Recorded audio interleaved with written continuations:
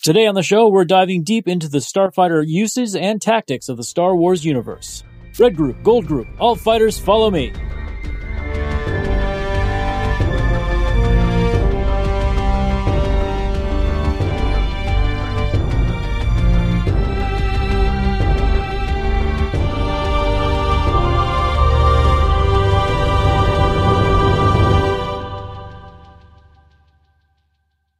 All squadrons report in. This is Jaden of Gold Squadron, and in attack position is my co-host Connor. That's right. I'm standing by. Proton torpedoes are locked and loaded. Let's do this. Oh, yes. No proton bombs, please. They float too much. Welcome to Lore Party, the podcast that explores the stories, characters, and universes of our favorite video games. And we're taking this one back to a galaxy far, far away. Absolutely. It's been a long time since we've been able to talk Star Wars. Nothing really happened recently for us to talk about, except for the new Star Wars video game. Star Wars Squadrons came out a couple of months back, and we've finally gotten around to tackling it. That's right. It was a really fun game, honestly. I was excited about it. First time I heard about it, just thought, oh man, it'll be like the space combat from Battlefront 2, but on its own and kind of more developed. And they really leaned into that fantasy of like, oh, you're that pilot, you're surviving these white knuckled dogfights with your opponents, and having your buddies back you up in a team based situation. It's really cool. It's a good time. Absolutely.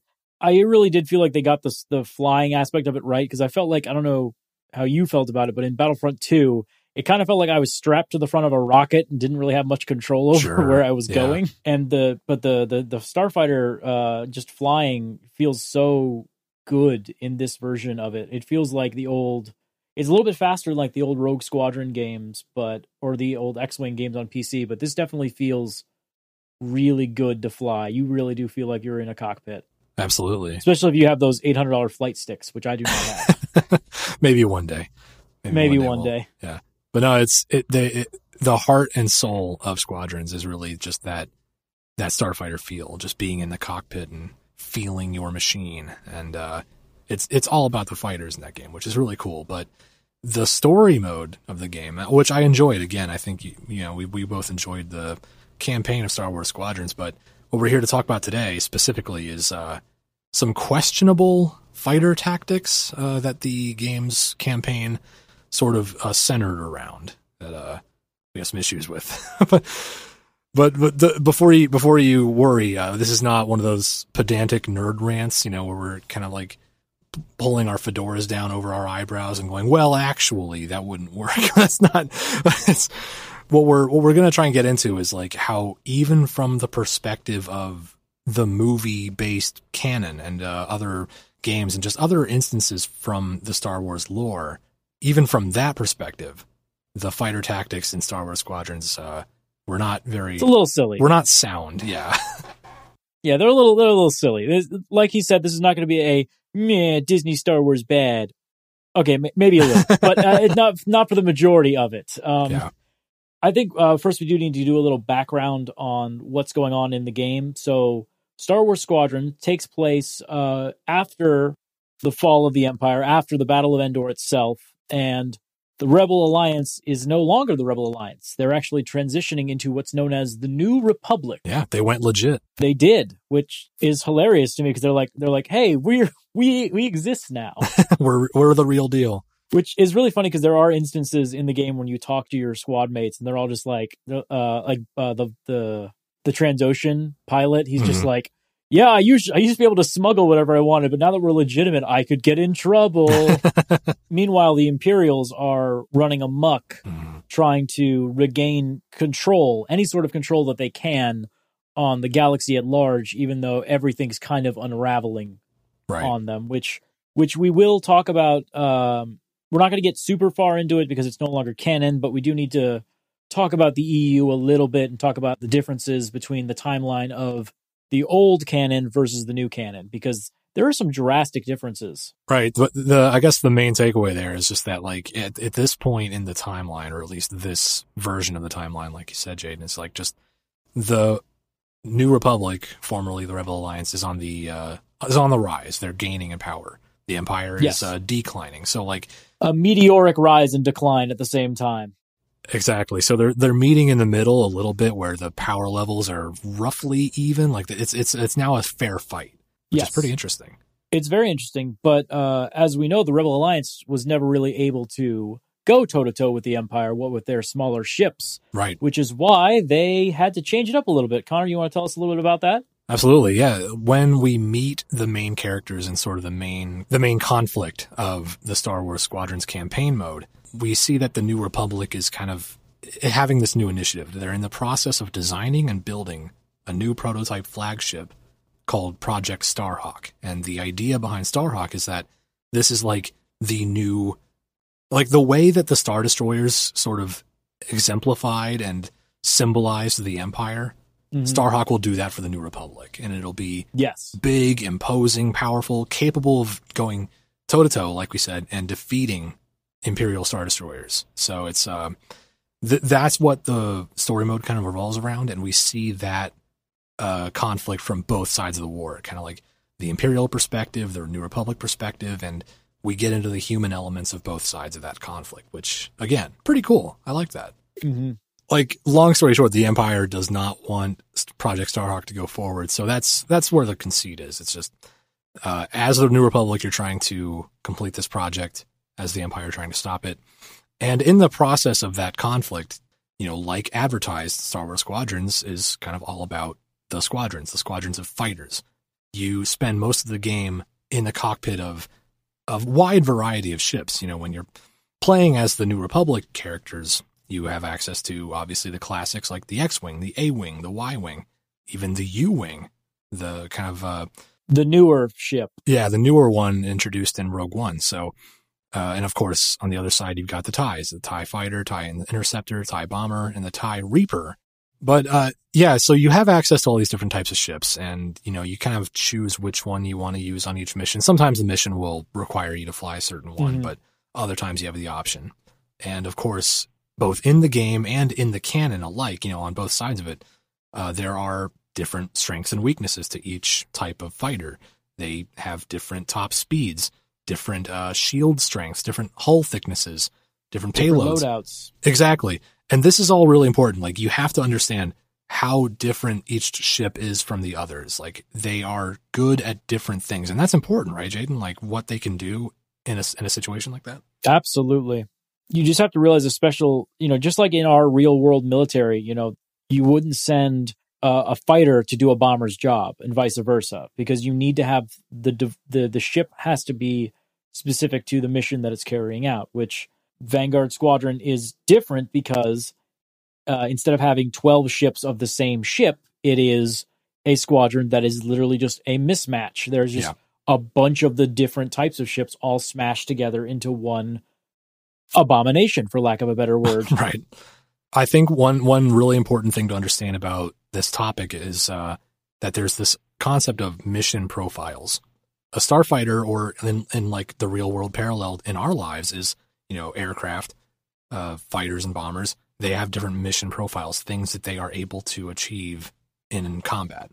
And you mentioned Vanguard Squadron. Vanguard Squadron is the squadron of fighters that you play as on the New Republic side, yeah. And they're sort of their opponents on the opposite end of the war is Titan Squadron from the Empire.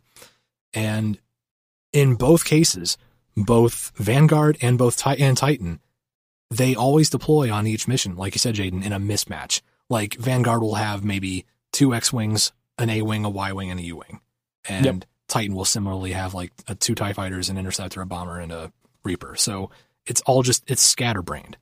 And that gets us into sort of the main thrust, our main argument here.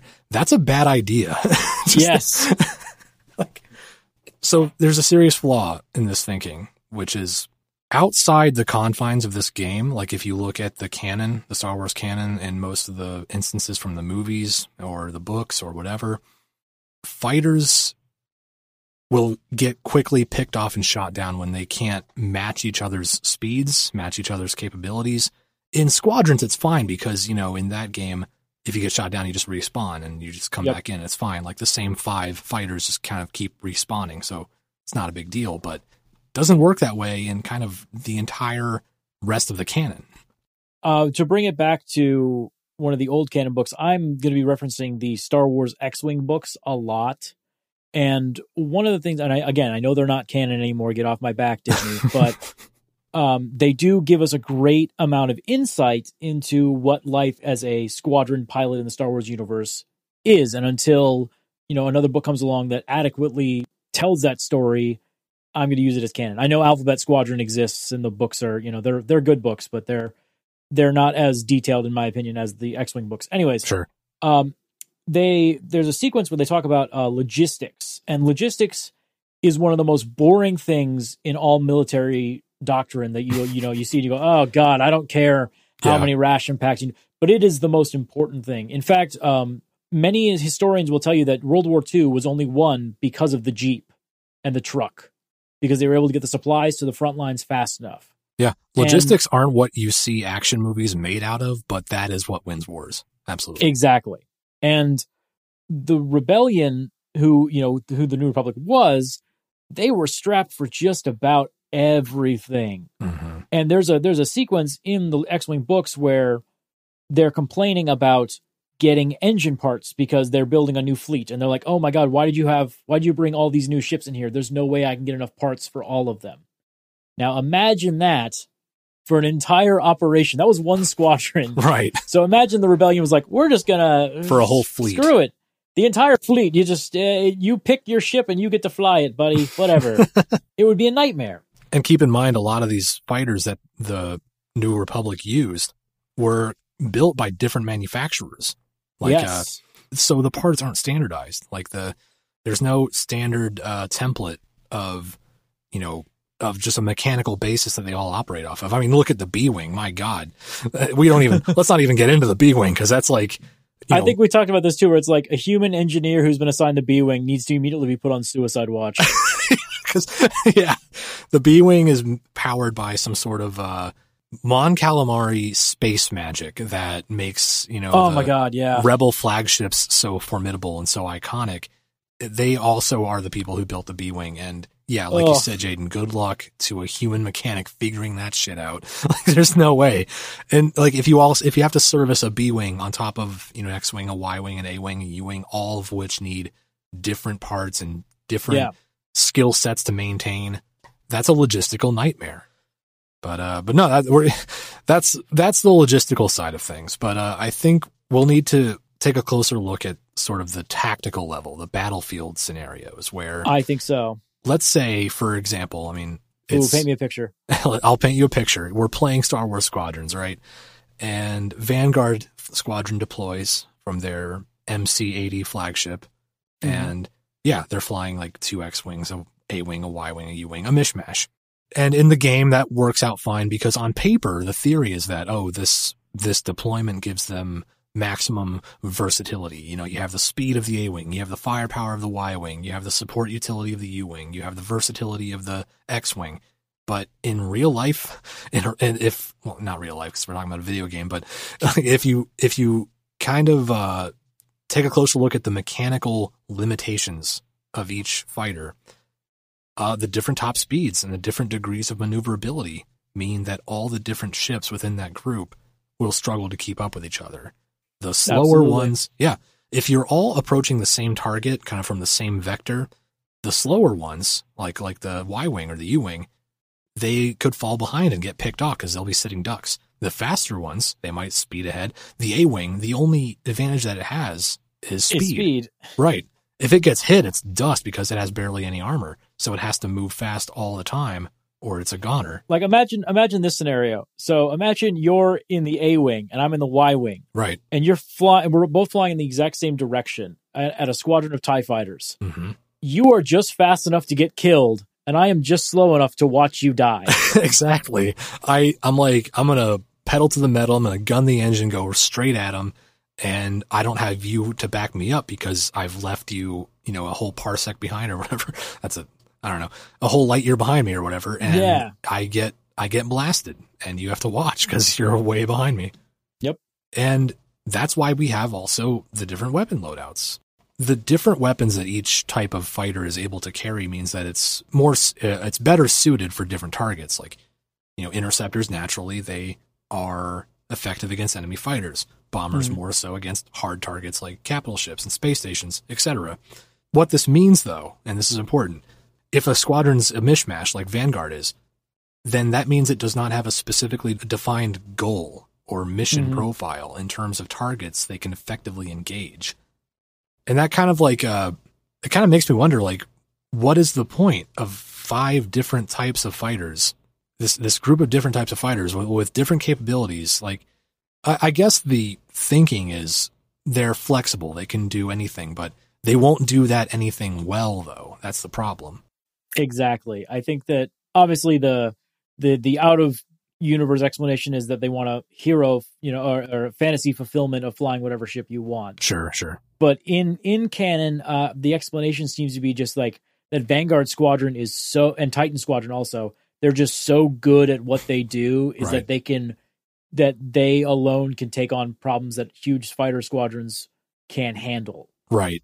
But at the same time, you're really setting them up for failure when you're sending them out with such a bad mismatch. And just there's only if this was a wing of fighters that was mismatched, which they did experiment with that in the old EU. There was Rogue Wing instead of Rogue Squadron, which was a mix of 3 different squadrons of mixed fighters, which that worked, but that also was because there was 30 some ships in that squadron or in that wing.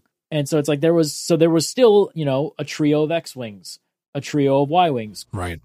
But if you're in Vanguard or Titan and someone takes out your bomber, the one bomber in your squadron, then you're screwed if you are done. An Architens class cruiser or, a Gazanti or whatever shows up and, you don't have the bombs to take it out because your Y-Wing got shot down because it was too slow to keep up with you. And if you only have the one A-Wing to intercept enemy fighters, then you don't have an escort if that gets blown up. So it is a numbers game, like you said. I think that's a great point, Jaden. You're making the point that variety is a good thing if you have the numbers for it. Absolutely. If variety doesn't count for anything if you only have 5 ships. And that doesn't give you the flexibility you need to make it worth it. No. Okay, we're going to take a quick break here, but stick around. We'll be right back.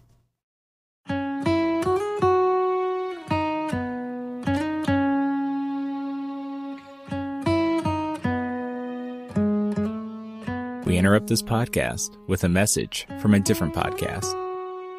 Hello, my name is Lawrence, a producer and host here on Lore Party, and I'm here to talk to you about our Last of Us 2 series. With humanity's last chance at a cure now seemingly gone, the world continues down its dark path. But nevertheless, life moves on. A now adult Ellie must confront the ghost of Joel's past, all while dodging religious cults, militant revolutionaries, and her own inner demons. Tune in to our Last of Us series as my co-host Leo and I discuss the ultimate moral questions the game posits, the characters caught in this conflict, and a-ha's hit single, Take On Me. Just hop on over to our Lore Party feed and search The Last of Us 2.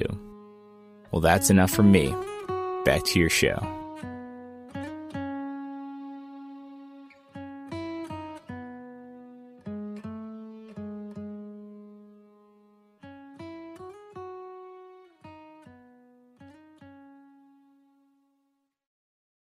I think it's time we get to the evidence. Let's back up our argument. Yes, concretely here. Your Honor, I'd like to present Exhibit A. We're gonna go in through. We're gonna transition from the video games into the established canon of the Star Wars universe. So if you're only here for Star Wars Squadrons, thanks for watching. But no, don't listen to them. For those of you hardcore nerds like myself who love the EU and the old and the new canon equally, you're gonna love this part. Connor, why don't you hit us with our first example? Sure, will do. One place we can start at, and we can start kind of at the beginning. Let's go back along the timeline to one of the earliest examples of quote unquote proper fighter tactics from Star Wars, which is the Malevolence arc from the Clone Wars cartoon. Very popular series, this Clone Wars show was, and actually kind of season 1, kind of right off the bat, they start with this really cool arc about the Separatist flagship, a prototype Separatist flagship called the Malevolence that was a dire threat to Republic operations, and it was a big deal. And it's actually a direct parallel to the German battleship Bismarck that was launched during World War II. It was a super unkillable battleship that was the ultimate pride of the German Navy. It was the biggest battleship on paper. It couldn't be defeated by any other ship in ship-to-ship combat. But then it was defeated by bombers. Who would have thought? But yeah, like that's a great point. The Malevolence was such a big deal that, yeah, they had to sort of change the game up a little bit and pull out all the stops to defeat the Malevolence. It was that big of a deal. And so who do they send? None other than Anakin and Obi-Wan and other Jedi Masters. I think Plo Koon was there too. Plo Koon was there. Don't forget Snips. Oh, of course, Snips. Yeah, obviously she was there. Good old Snips. But and like in real life, when the Bismarck was destroyed, the Malevolence was only able to be stopped thanks to the clever use of fighters and bombers. And so basically, you might think the Y-Wing was only around during the Galactic Civil War with the Rebel Alliance. Not true. Nah, man, that ship is old. The Y-Wings are old AF. They were around during the Clone Wars, and the clones used them. So that was pretty cool. I didn't know that one before I first watched Clone Wars. So that was pretty absolutely neat. And that's even from the old canon too. That these ships are ancient. But no, that as janky and old as they were, the Y-Wings were the key. But also part of the key was, again, numbers, dedicated groups of bombers, dedicated bomber squadrons. Like not just let's send 5 fighters and maybe 1 or 2 of them as a bomber and we'll take out the Malevolence. No, you needed dozens and dozens of Y-Wings in coordinated squadrons to do the job, to take out the Malevolence. But on top of that, those bombers needed escorts. So you needed similarly coordinated and dedicated groups of fighters, V-Wings, to make sure the Y-Wings were able to deliver the ordnance and kill the Malevolence. Yes. So that's one of the earliest examples we can see in the canon of fighter tactics taking on that sort of real life flavor. In real life, it is a numbers game. You have to just send the right number of fighters to do the job. Y-Wing bombers swarming the Malevolence with explosives was what was needed, but you also needed coordinated, dedicated groups of V-17 Torrent fighters to make sure the Y-Wings got there intact. So even in this early example from the canon, we can see that fighter tactics in Star Wars, it doesn't cut it if you just send 5 random ships and hope that their versatility does the job. Vanguard Squadron would be a lovely picture on a wall somewhere if they had to charge the Malevolence and take it out by themselves. Exactly. But moving on, I think there's an example that sort of it might seem like it goes against our argument here, but it actually doesn't. And that's from the original trilogy, right? Yes, that would be the Battle of Yavin. Mm-hmm. During the Battle of Yavin, we see a huge squadron of Y-Wings and a huge squadron of X-Wings. And now you're probably saying to yourself, well, Jaden and Connor, you idiots, the X-Wings are the ones that ended up doing the bombing run. And I would say, well, listener, you idiot, they only had to do that mission because the Y-Wings were so terrible. They all got killed. That's right. The original plan that the Rebel Alliance had to destroy the Death Star was that Y-Wings were going to be making the trench run. That's right. The famous trench run that Luke Skywalker made at the end of episode 4. He used the Force. It was never his job. It wasn't supposed to be his job. That's right. Gold Squadron was composed of Y-Wings, Y-Wing bombers. They were the dedicated bomber group. And Red Squadron, which Luke and Biggs and Wedge were all part of, they all were flying X-Wings. Their job was to escort. Again, you have this instance of dedicated bombers, dedicated escort fighters. They know their job. They have a specific job that suits the fighter they're flying. But like you said, Jaden, no plan survives contact with the enemy, unfortunately, and all of Gold Squadron were shot down on the way to the Death Star. So it fell to Red Squadron to make the trench run. And who was left of Red Squadron too? Right. Because that oh god, that fight, there was mass casualties. What, 4 fighters made it away from the whole thing? It was pretty bad. Yeah, including the Millennium Falcon. Yeah. It was ugly, but it had to be done. That Death Star had to go. And I know what people are thinking too. There's a huge example that we're leaving out, and it's the Battle of Endor. Yeah, let's talk about Endor. So the deal with Endor is very simple. everyone always says, well, how come I saw so many ships, flying around in Endor together? Here's the thing. When the Imperial fleet ambushes the rebels at the second Death Star, the rebels were literally throwing everything that they had into this fight. The original plan, Lando has the famous line, red group, gold group, all fighters follow me. They did it. He's not doing that. The reason all those fighters are flying in there is not because that was the plan. That was literally all they had left. Right.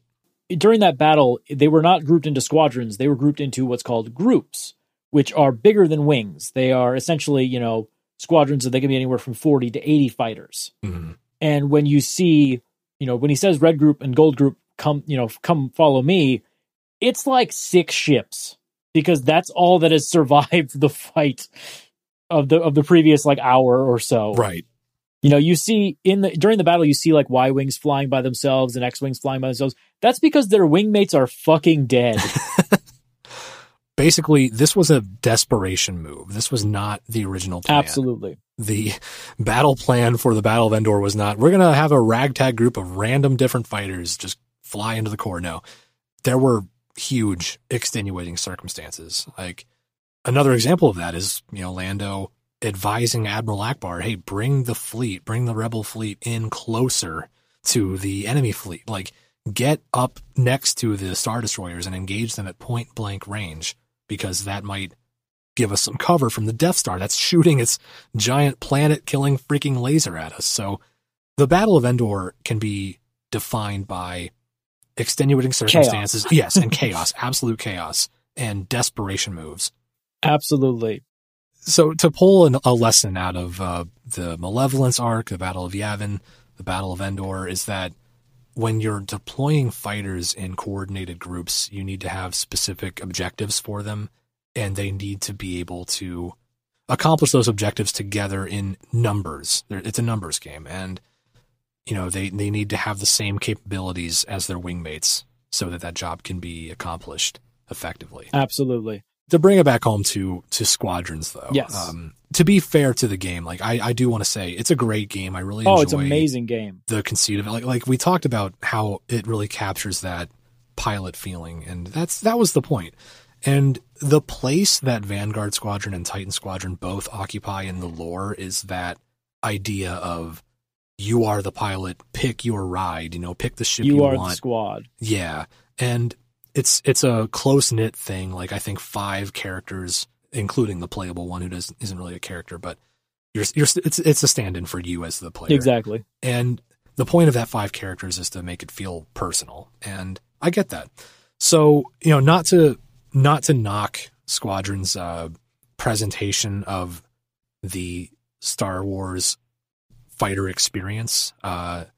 It's just that when you compare it to the rest of the canon, it doesn't hold up strategically. Yes. But that's okay. It's just a game where, you're shooting down other fighters. And it's still fun. I think basically what we're saying is if you wake up in the Star Wars universe, don't expect to be able to have your buddy fly a Y-wing while you're flying an A-wing. Most likely the two of you are going to be flying the same ship. Yeah. Jaden, what fighter would you fly in? Oh boy, I have been thinking about this question since I was 4 years old. And I've been waiting my whole life for this.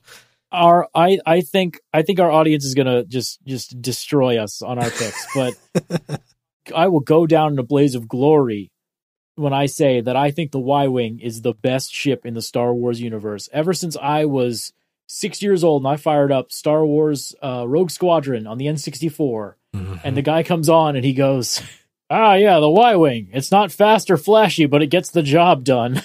Oh yeah. It was the workhorse of the rebel, and I'm like, oh man, I feel bad for this thing. And I'm flat. I'm like, no, this thing is great. It's got it's a tank. It loves, you can take the damage. It's not fast. The game's right. It's not fast, but I don't know. I love the fact it's got ion cannons on it. I can disable a ship and I can bomb the hell out of it. Mm-hmm.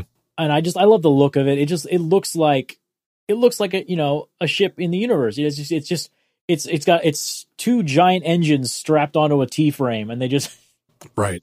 It just looks like it has that weird rocket ship look to it, and I'm just like, man, I love this thing. Yeah. And I think that the Y-wing pilots are the bravest mother effers on the planet, man, because they get wiped out all the time. Yeah. Yeah, it's hard to say who has just more balls, the Y-wing pilots or the A-wing pilots, because A-wings, super thin armor, ridiculously fast. You got to be crazy to fly one of those things. They're like a little, it's cramped cockpit. If you make one wrong adjustment, if you steer one wrong degree, or you steer in the wrong direction, you smash into an asteroid. It's scary. Don't even get an astromech droid for company. Exactly, but no, the Y-wing is a great pick. I love the Y-wing. It's boxy looking. It looks ramshackle, but it has the guts and the grit to just blow shit up. Absolutely. Hell yeah. What about you? It's a great question. But it's hard. It's hard to pick one, but I think my personal favorite is probably the U-wing, honestly. Someone's a fan of the Vietnam War. You got me. No, it's kind of like a Huey helicopter, but it's more than that though. I like the idea of like transporting my buddies and being the support ship and sort of just swooping down and rescuing, and it's got guns too. It can put up a fight. It's like it's sleek too. Like it's a little boxy. It has like that transport look. It's got a weird elegance to it, I will say. Yeah, it's elegant. Like it has a little bit of boxiness to it because it's like you can tell that it's a transport. Like you can haul people. It's like you could almost live in it if you had to, which is great to me. I like that idea of this is my ship, but it's also my home. But on top of that, like the wings that sweep back, they're really sleek and awesome. I don't know, just when the U-wing was introduced in Rogue One, that was like one of my favorite parts of that movie. I just thought that ship is really cool, and how it can like swoop down and drop off troopers, and has that like door mounted gun that you can do flyby like air support with. It's so neat. The U-wing is just so cool to me. Well, that about wraps it up. We hope you enjoyed this episode, and if you did, please take a second to rate and review us on Apple Podcasts. It really helps us grow the show. Be sure to connect with us on Instagram and Twitter at lore_party, and check out our YouTube page for bonus videos and highlights. Thanks for listening, and we'll catch you next time.